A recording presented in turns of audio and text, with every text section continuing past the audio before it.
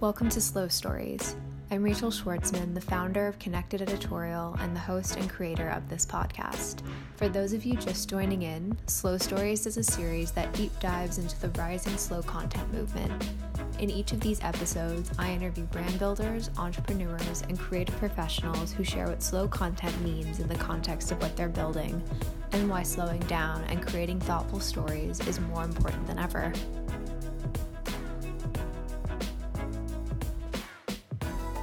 Today's episode begins with an opening story from Samaris Payan, who shares why a particular letter published in the New York Times resonated with her. Here's more from Samaris. My name is Samaris Payan. I am a freelance beauty writer from Puerto Rico, currently living in Brooklyn, New York. One of the things that has made me slow down / unplug as of late has been this letter that was written for Gabriel Garcia Marquez. It was written by his son, Rodrigo Garcia. It's currently on the New York Times website. It's a very beautiful letter that I encourage everyone to read. And one of the paragraphs that resonated with me is the following. I'm still in a fog. It seems for now that I'll have to wait for the masters, present and future, to metabolize the shared experience. I look forward to that day. A song, a poem, a movie, or a novel will finally point me in the general direction of where my thoughts and feelings about this whole thing are buried. When I get there, I'm sure I'll still have to do some of the digging myself. In the meantime, the planet keeps turning, and life is still mysterious, powerful, and astonishing. Or as you used to say, with fewer adjectives and more poetry, nobody teaches life anything. This taught me that we won't have the answers and solutions to everything all at once. We can't rush certain processes. And I've allowed myself to have that space where I don't need to be productive. I don't need to be constantly doing something. We're always taught to be on the go, but I believe it's vital, especially now more than ever, for all of us to slow down and really dig into those exact thoughts and feelings, because they can probably teach us something and guide us into the right direction. I learned that we must be gentle and kind with ourselves first, and then the rest will just simply fall into place. Thank you so much again to Samaris for sharing. Again, the letter she read from is A Letter to My Father, Gabriel Garcia Marquez, by Rodrigo Garcia. Now here's my conversation with Diana Cohen of Crown Affair. Storytelling has always been inherent to Diana Cohen, and now more than ever before, she's breathing new life into the narrative around what it means to build a brand with intention. From her varied in-house experiences at global startups to servicing emerging players across fashion and lifestyle through her first company, Levitate, Diana eventually found herself seeking refuge in slowing down and embracing self-care rituals, more specifically, hair care rituals. Ever the connector, Diana's off-duty routines ultimately caught the attention of friends and family, and the culmination of her interests in brand discovery, wellness, and storytelling paved the way for Diana to start Crown Affair, a next-generation hair care company rooted in ritual and committed to community. The latter has become especially important to Diana and her team over the last few months as the world has reckoned with the effects of COVID-19, dismantling systemic racism, and enduring political tumult on all fronts. But for Diana, this period of crisis has only strengthened her resolve to write a new and more inclusive chapter for the beauty industry. And in a period of total transformation, I can't think of a better person to tell the story with more determination and grace than Diana herself. In this interview, Diana shared more about the people who have shaped her conscious approach to storytelling, where she plans to take Crown Affair's narrative next, and what she's learned about changing her pace to push important conversations forward. There's a lot to unpack, so without giving too much more away, here's my conversation with Diana Cohen of Crown Affair. I'm Diana Cohen. On the professional side, I am the founder and CEO of Crown Affair. But on the personal side, I've lived in New York for about 10 years now, and I grew up in a small town in South Florida and moved to the city for university. I went to NYU and was an art history major. So much of what I enjoy in my life is around or celebrates art and creators. So I I miss it right now while we're all staying at home. But, going to museums, connecting with different creators and artists is really what fills me up on a day-to-day basis. And finding new ways to kind of tap into that while at home has been honestly really cool. I think that this has been a time for people to be more creative than ever. Um, and in terms of what I value in life, such a big question, but relationships and connection. I think that, every role and job and opportunity that I've had has always been rooted in who I'm doing it with and how we're building things together. And it's funny right now as we all kind of move through the world with masks on. I was thinking this morning that one of the things I miss the most is seeing someone smile or smiling at someone. And I'm doing my best Tyra Banks smize, but I don't know if it's coming across. But I do really value kind of those little in between moments in life, of just being able to relate with someone. Then from a core value perspective, I think curiosity is really important and questioning things is really important.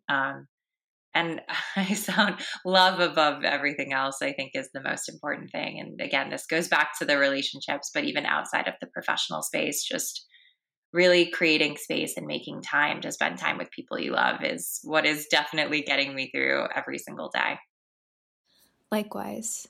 And I think to your point about community and relationships, a really incredible vehicle to kind of build on those things is to create space for people to be able to share their stories and their experiences. And I'm wondering if someone in your community told you a story or you came across a story from someone that you know or work with that really made you slow down or had an impact on your identity or life. Yeah. So there's a few people who have had a pretty huge impact on my now recognition of how badly I need to slow down. I think, working in and startups for the last 7.5 years definitely makes you kind of go, go, go. And I would say there were probably 2 points. One, I had a role at a company. I was in Paris. We had a very big activation. I was, working for 8 days straight, kind of like 8 a.m. mornings to 2 a.m., 2 a.m. nights or mornings or whatever you want to call it. And I kind of hit a moment where I was like, what is actually important in my life? Like, what are my pillars? And a little bit before that activation, I actually sought out getting some coaching support and help. I'm a very big advocate for both therapy and coaching, which are two very different things. But her name's Christine Sachs, and she was just sharing the stories of her experiences coming from the finance world and her like aha moment of like, what is it that I actually, what are the things that are my pillars as a human being? And she asked me this question, and the two that were really important to me were choosing how I spend my time, and like actually having the choice to be like, I'm going to be at this place at this time, and I don't have to be at a desk, or I don't have to like, constantly be reactive to a Slack message or a person. Like I really get to choose my own space and how I want to move through the world. And then, the second pillar was again, like choosing who I wanted to collaborate with and work with. And I think one of the upsides of being an early employee at a bunch of startups is that you get to touch so many things and see so many things. But, a year goes by and it might have been 5 of you in a room, and then there's 150 of you in a room. And, it's just moving so quickly. And I kind of missed just keeping it more intimate and like building something really powerful with like a very thoughtful kind of lean and mighty group of people. So, Christine telling me her story of her kind of like 10 years in finance and the things that made her pause, it had a really huge impact on me. The other person who is the ultimate storyteller who you've actually had on the podcast before is one of my mentors and dear friends, Era Katz, who's the co-founder of Seed. And she has always, she's so wise. But through our entire kind of journey together, growing like a tree and being a seed or being a seedling has always been a metaphor that we've used for years now. And, her company is obviously called Seed. And we actually have a program at Crown Affair called Seedling, which is a mentor and mentee program. But the narrative of being like a tree has always, and the stories around trees. And I'm actually in the middle of I read it many years ago and I'm rereading it now. And it's so funny when you reread a book and revisit something, you're like, with a totally new perspective. It's been a good reminder to kind of revisit things that I loved, but the hidden life of trees and just everything in my life. I think as I build Crown Affair, as I build relationships, I think there's so much power in the lives and narratives of trees. So, Oh, amazing. I don't know if you listened to our recent episode with Emily Schilt of Pop Up Grocer, but the opening story, our contributor who read that opening story, Olivia Gossett Cooper, actually read an excerpt from The Hidden Life of Trees. I did. I was listening earlier this week when it went live. It's a great episode, and I was very happy that she was reading it. It brought me back. I'm definitely adding it to my reading list. And I mean, I think generally the wonderful thing about being in the space that we're in is that so many people are really getting behind the fact that storytelling is so much more than a buzzword or a practice, but that there really needs to be an element of humanity in everything that we're doing. And I think just before we talk more about Crown Affair, you've touched on it a little bit when it comes to some of your previous lives. But for those who don't know your full story, it would be great to have you speak to some of your experiences working at the startups that you mentioned, and also with Levitate and some of your other endeavors.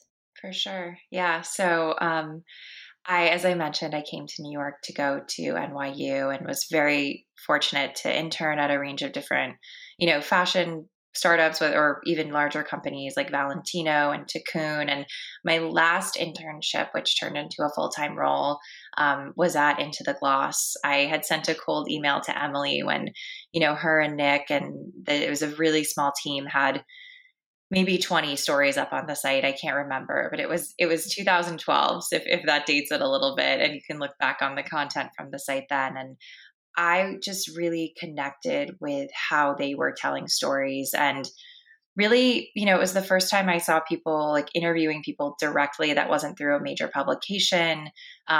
Instead of talking about how to get Reese Witherspoon's red carpet look, it was actually like talking to these people and being like, I used this random rose water from this place in this small valley in Arizona or whatever. It was just really cool. And I was like, this is how you connect with people. And then an entirely other universe was the comment section and just seeing this, like, this was like when Instagram was still very much a baby, but just kind of like, I was moderating the comment section there and uploading things to our social channels. And it really opened my eyes that there's power here in like someone can tell a story and then people can like immediately connect with it and share recommendations and ideas. And, from that moment on, I kind of caught the beauty bug, but I also was just really fascinated by consumer behavior and how we discover things. And while I was at Into the Gloss, I had an a former boss from an internship. It was at a jewelry company called Giles and Brother, which was like, yeah. And Courtney and Philip Cranchi, who are amazing. Their parents, they were brother-sister duo, and their parents were actually my art teachers in high school. So I was definitely a weirdo art kid who was hanging out in the art section of my high school with their parents. And they're like family, and I've always been close with them. So they invited me to an event that was a launch for Giles and Brother times Jewel Mint, which was part of like the Beach Mint umbrella with Style Mint. And the good days of that, Style Mint with Ashley Mary Kate. And Era was actually one of the partners there. So I met her, and probably very much like this, Rachel, I think, Era and I just really connected, and we felt like we were from the same cloth. And she said she might hire me one day. And I was like, there's no way. You're this badass, amazing woman in LA running this company. And she ended up calling me not too long after and saying, I'm launching a mobile shopping app. at the time it was called Jello Labs. It later was Spring, and, met with her and a few other co-founders. I think there were like 4 people on the team at the time, all engineers outside of myself, and an amazing brand curator named April Uchitel. And I just loved the team and the vision. And that was it. I was one of the first employees there. And,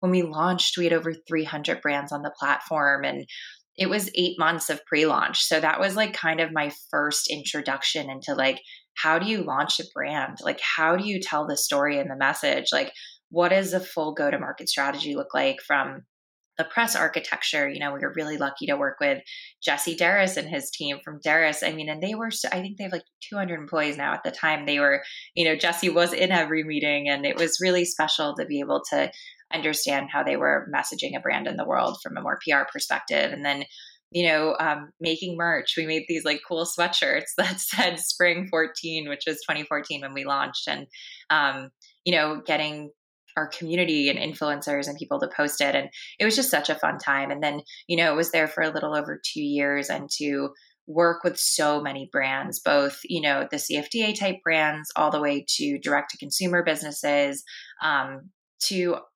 share their vision and creative expression with the world. And really fortunate to work with a lot of engineers. I mean, a lot of the people on that team are now at Instagram working on Shop and Shopify. And it was a really, really incredible team in terms of how they were thinking about consumer behavior and UI and UX and product development. So, Era really empowered me because she was the co-founder and CMO. So she was a little busy, and I was really empowered to sit with these engineering teams and like dive into these insights and understand how maybe e-commerce and product was developed. And, this was the time of like Magento and Demandware. Shopify was just a baby. And, I've since been very fortunate to work with a number of the brands as clients that were on Spring, and launch a few other businesses as well.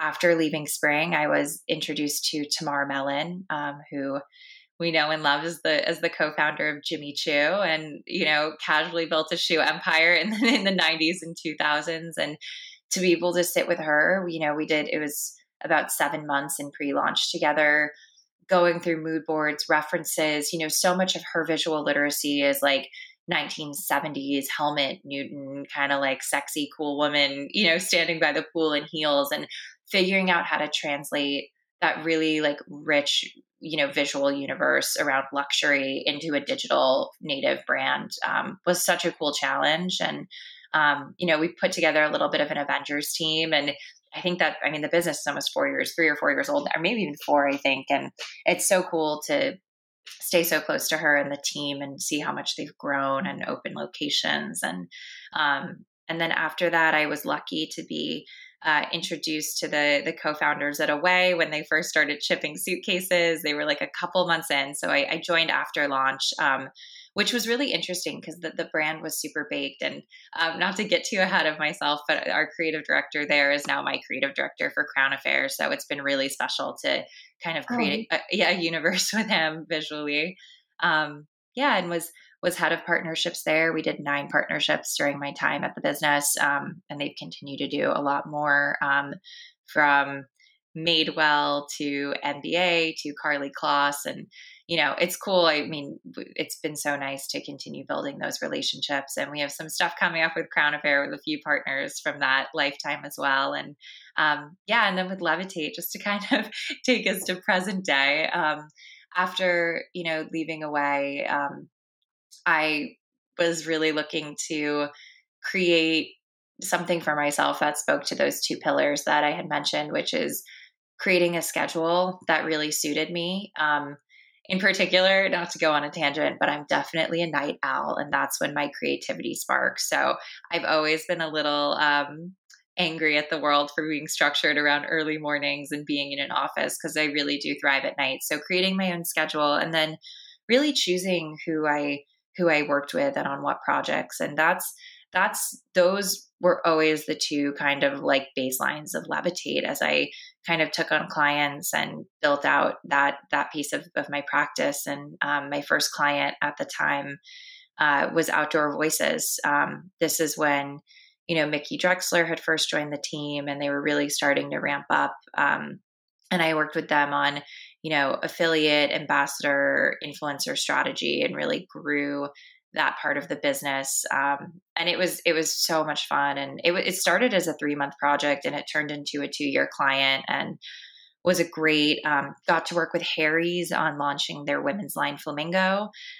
Crazy that it launched in 2018. It feels like yesterday, but also a long time ago. And yeah, thinking about, both that brand direct, but also how it lives in Target was a really cool challenge. And yeah, worked with, as I mentioned, a couple of brands that were on Spring, like Buck Mason, which is a menswear brand in LA that has really grown in such a thoughtful way. And they're, the founders they're mentors to me and also dear friends. And I love how they've always approached building their community and their product. And they very much have always been slow and steady versus the growth at all cost mindset, which I think has been in the forefront of a lot of consumer brands from the last 5-10 years. And yeah, while I was, working on Levitate, I was traveling a lot. I got to work with so many different people and different clients of brands that I love. And a couple of things. I was sharing my routines with a few of the girls who I worked with at Outdoor Voices and a couple of friends. People were just asking me hair care questions about what shampoo conditioner should I use, how often, like my hair's, really dry right now, or I just had a baby and my hair's falling out. And I kind of became this person. I'm really, really passionate about hair care. And it was a combination of that and those conversations mixed with, sharing my routines and rituals and just traveling so much too. I think I had a little bit of an aha moment because I was going to Austin quite a bit for Outdoor Voices. And, I would never show up at the hotel, like expecting them to have my skincare. And I was doing that with hair care. And I would just kind of use whatever was in the shower, and then like an abrasive towel. And I might have forgotten, the comb that I love. And that was the moment where I was like, it's so crazy. Like there needs to be a space and place where people feel really connected around caring for their hair and these rituals versus it being like so rooted in style, cut, and color, and just being like a point of expression, but also really like hair as care and as wellness. So it was during my Levitate days that I started to really develop and work on Crown Affair. But yeah, storytelling has always been at the root of all of the brands I've been really fortunate to either launch or work on over the last few years. Yeah. And it's just so crazy hearing everything you've done in succession. It's amazing. But what's really interesting is your kind of inherent connection to this idea of being slow and thoughtful while having worked in a space that is built on such a fast and in many ways, as we're seeing, unsustainable pace. And now, as we kind of move through this really intense time of cultural transformation, we're all kind of reassessing why it's critical to slow down in all facets of our lives, content and digital lives included. And so with Slow Stories in its most current phase, I'm really building on that mission of slowing down and exploring all of this through the lens of content and storytelling. And so with all of this said, I'm wondering what this idea of slow content means to you and what you're building with Crown Affair. Yeah, I love this question. First of all, it's incredible the work that you're doing. And I think it's so important to have these conversations and really be mindful about what we put into the world, and not only what we put into the world, but how we put it into the world. While I'm very grateful for these experiences, I think that even before, COVID-19 and everything happening right now with Black Lives Matter, these are both, I think, really incredible moments for us to actually be energized and create change. But, even before these two things as a catalyst for that, we were starting to see some of these structures about, growth at all costs, just go, higher fat, like just, it was starting to fall apart. And we've seen this with a number of brands in both consumer, just across the board, it was starting to kind of crumble. And I think people recognize that like the brands that we love and reference, whether it's Patagonia or Nike, like they take time. Like it really takes time to like not only build out the storytelling and the narrative, but like build a really authentic team culture. And as you were speaking, what I was going to say is one of the best pieces of advice I ever have received is from my dear friend John, who has worked at HBO for almost 15 years. He's a senior creative producer there. We met almost 10 years ago. He was one of the first people I met in New York at a concert, which is a whole other story. And when I first started dating my now fiance, we've been together for almost 7 years, I was telling John about him. And I was like, John, I really like this guy. Like, what do I do? And he said to me, no one ever got mad at a slow simmer. And I know it's good. And it's like, you know what? Everything from food to storytelling to relationships is so much better when it's just low and slow. Like building that consistency of just doing something right and heating up to the right point over time. And I think when you heat up too quickly or rise really quick, and you can fall really quickly too. You know, you haven't had time to build the foundation of what you need to actually stand on 2 feet and be like, well, actually, like, you know, we have this here, like check, you know, whether that's checking the receipts or atoning for things right now. I think it really, you need time to tell these stories. And I think for Crown Affair, we are still really young. We're 4 months old, but I see it in our community that like we have community members, some who are really incredible customers, some who have never bought anything, and it doesn't matter. We are building something together that is about like mindfulness and care and really rooted in ritual. And we have a program that we launched shortly after COVID kind of all first started to compound, and which is our mentorship program, Seedling, which started as a response to a lot of college seniors graduating now who can't file for unemployment. There's not as many job opportunities for them. We just saw a really big influx of people asking about career advice, job opportunities, and I'm so grateful to have a network of either founders or senior leadership and women who were also looking for ways to give back. And, we just did this 6-week program. We closed it out on Wednesday, which has been a mentorship program. And I think that in a bizarre way has just totally slowed me down to what we're doing at Crown Affair, to not be reactive and, really keep our blinders on. I think we want to build connection and relationships with people that change the way they move through the world. And that takes time. This isn't a quick fix, a hypey thing. It's like we are planting the seeds now for a much longer life as a brand, but also as people. And it's cool to see our audience and customers like engage with our team, engage with me. I mean, everyone knows I'm like on DM or phone calls with our community all the time because that's the most important thing. And it's their stories that we tell.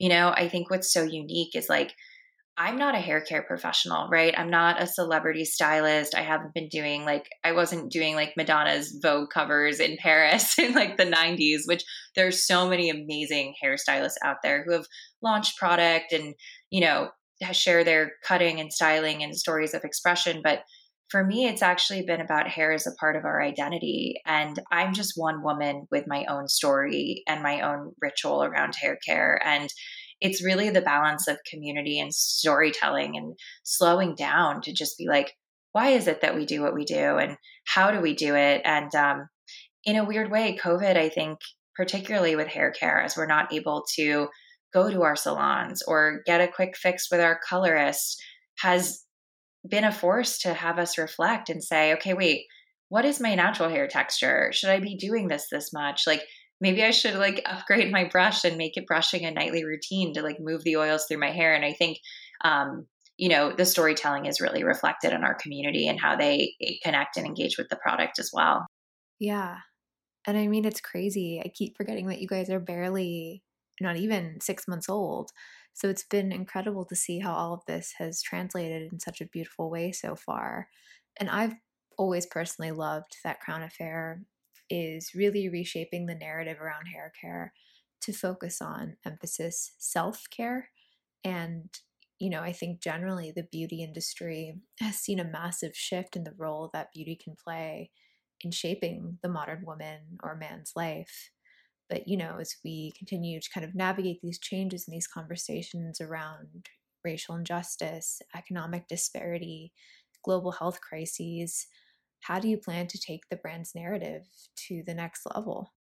Yeah, I love that question. And I think, I mean, we're all experiencing in real time so many changes, which have been long, long overdue. And as I said, I think it's really energizing for our team to find and tell stories in a different way. Um, you know, it's again being 4 months old. We're so lucky that we get to bake this into our DNA and our foundation, and create internal initiatives to make sure that not just women of color, but specifically Black women are telling their stories. I mean, hair and the crown. I mean, we have two customers. They're secretly two of my favorite customers. One of them is named Latoya. She's incredible, and we talk about your crown and how it is this source of pride and changes the way that you move through the world. And that has nothing to do with our product necessarily. And I think what's so powerful and exciting about brands today, and particularly in beauty, to your point, in an industry that for so long has been selling perfection, and the perfect blowout, hashtag good hair day, hashtag hair goals. And like, that was when I first started doing the branding for Crown Affair. I was like, you will never ever see hashtag hair goals in any copy. Like, we can't use the term good hair day. I can't tell you how many times I've like popped into a retailer to like look at the hair care section, because I'm totally a nerd who does that. And I'm just like, the copy and imagery looks like it's from 2008. It's crazy how little innovation and democratization has been done in this category, that I think there has been a lot more democratization around skincare and color cosmetics as we look at beauty as a whole.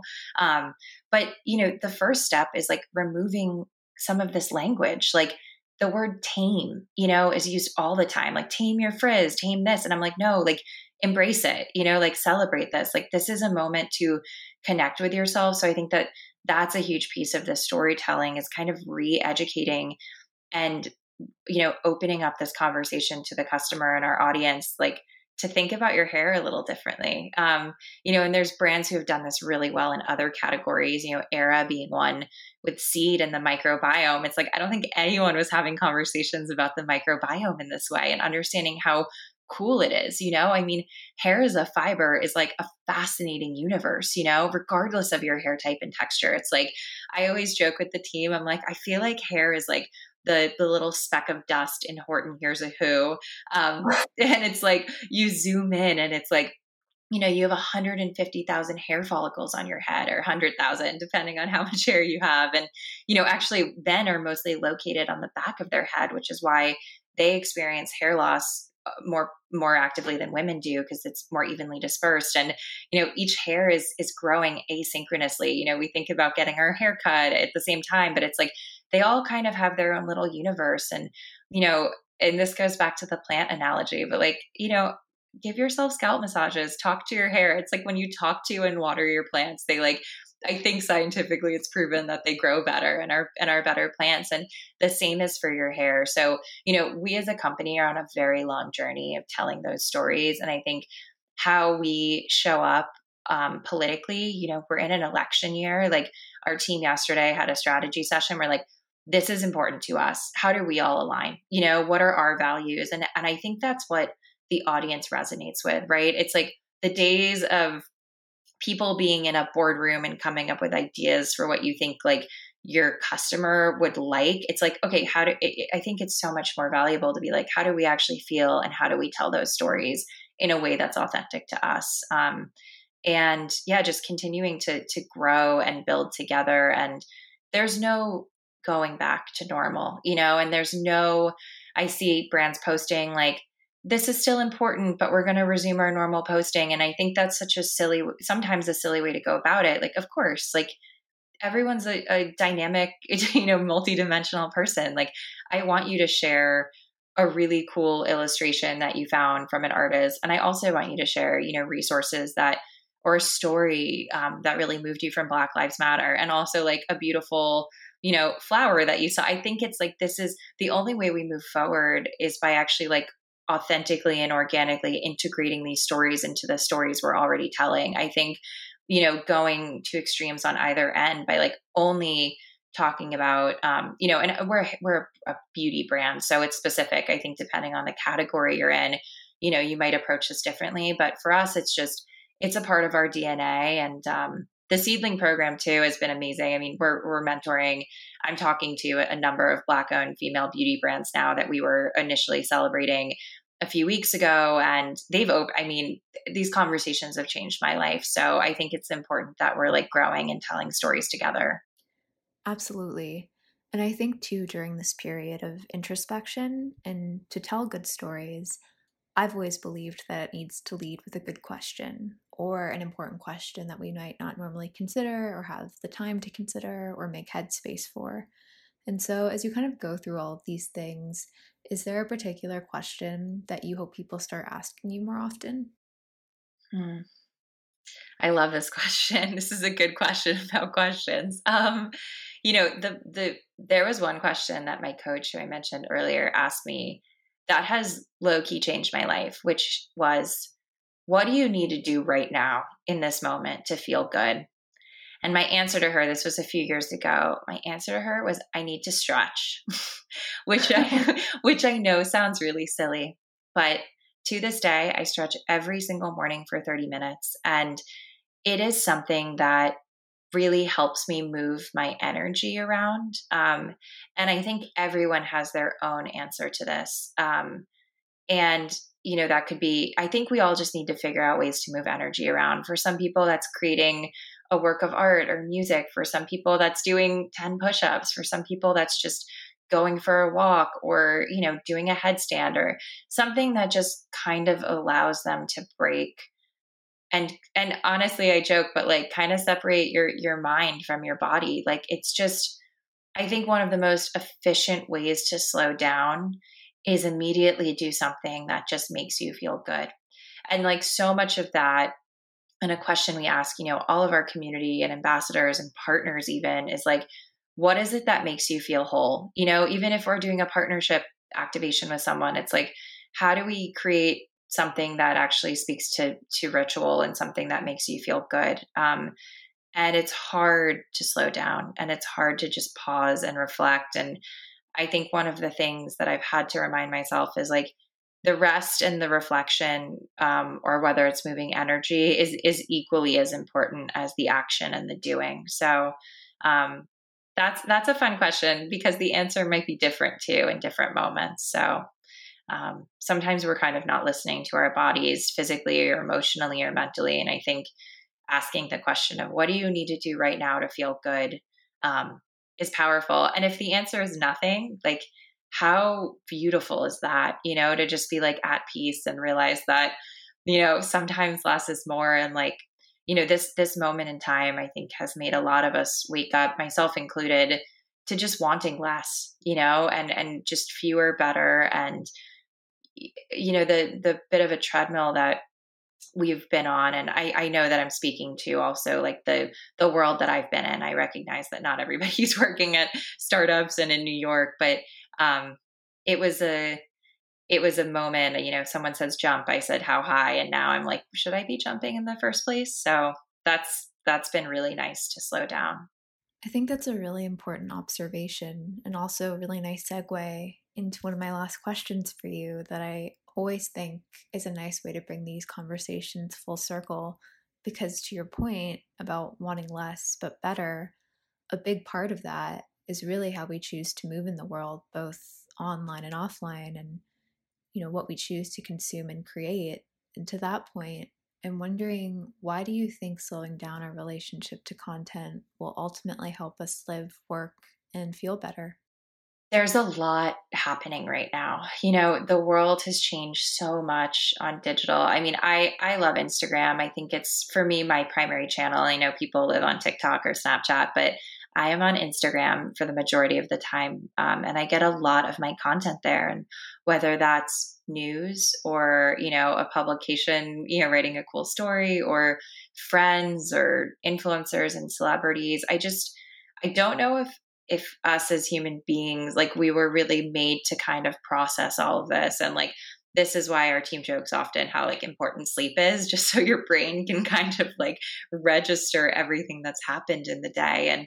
And I think that this has been a moment to kind of evaluate and really understand that who you choose to follow or engage with is more powerful than it ever was. I think we're in a world where it's like, oh, we just met, I follow you. Or like, maybe you've been following a brand that you loved 5 years ago that maybe doesn't necessarily represent who you are as a person. You've evolved and changed so much. Or, I mean, there's definitely like content creators that I loved 5 years ago where I'm like, this isn't really serving me in the same way. And, also too, we have to be mindful that these, content creators, storytellers, influencers, publications are really serving the algorithm, and it's like, unless you have such a strong moral compass, and have constantly made decisions as a storyteller to just do what you actually want to share. Like we can't assume that all content is intended well, and that it's good content and that it's adding value. So,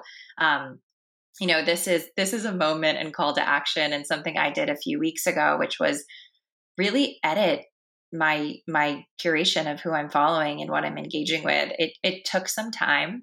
As Benjamin Franklin says, if you're failing to plan, you're planning to fail. So I think it's really important to put time on your calendar, and maybe just start with your email and be like, what are the ones that actually make me feel joy? What newsletters do I love opening? What adds value to my life? And it's hard, by the way, because I can list a dozen newsletters off of the top of my head that I love reading. And sometimes it can feel a little overwhelming, being like, oh, wow, I have to, read all of this stuff. But I think pacing it out is really important. And, same with who you follow on Instagram. I think that with Black Lives Matter, I mean, I followed so many more Black creators than I initially would have. There's been such incredible discovery, and to hear new voices, I think has been really powerful. But if we don't take this time to not only reevaluate, but like slow down how we're processing this, I don't think it improves our work, and I don't think it allows us for a better life. And, now is this time to kind of find more balance. Truthfully, I find the days that I'm less on Instagram, I'm way more creative and productive, but I love it. I love seeing stories, and I love connecting with people. And I think another exciting thing about this time, and it's something that, we as a brand are figuring out too, is like, what's a meaningful way to show up that isn't reactive? When the pandemic first hit, I felt like everyone and their mother was doing an Instagram live. And by the way, we're so guilty of this too. It was kind of like a reactive moment. And what's so beautiful about the podcasting universe is the ability to hear a story in depth and get these anecdotes and hear a conversation. So I'm really curious over the next 5 to 10 years to see which platforms and spaces really hold value. And I can't say if Instagram will be there. And that's not to say it's not a great tool for a lot of things, but the saturation level and the changes happening now, I think, are an indicator that every single category, I mean, I'm seeing it in beauty in particular, is like there are new spaces opening up just to have those conversations that move you. And hopefully that empowers us to move through the world in truthfully a healthier way.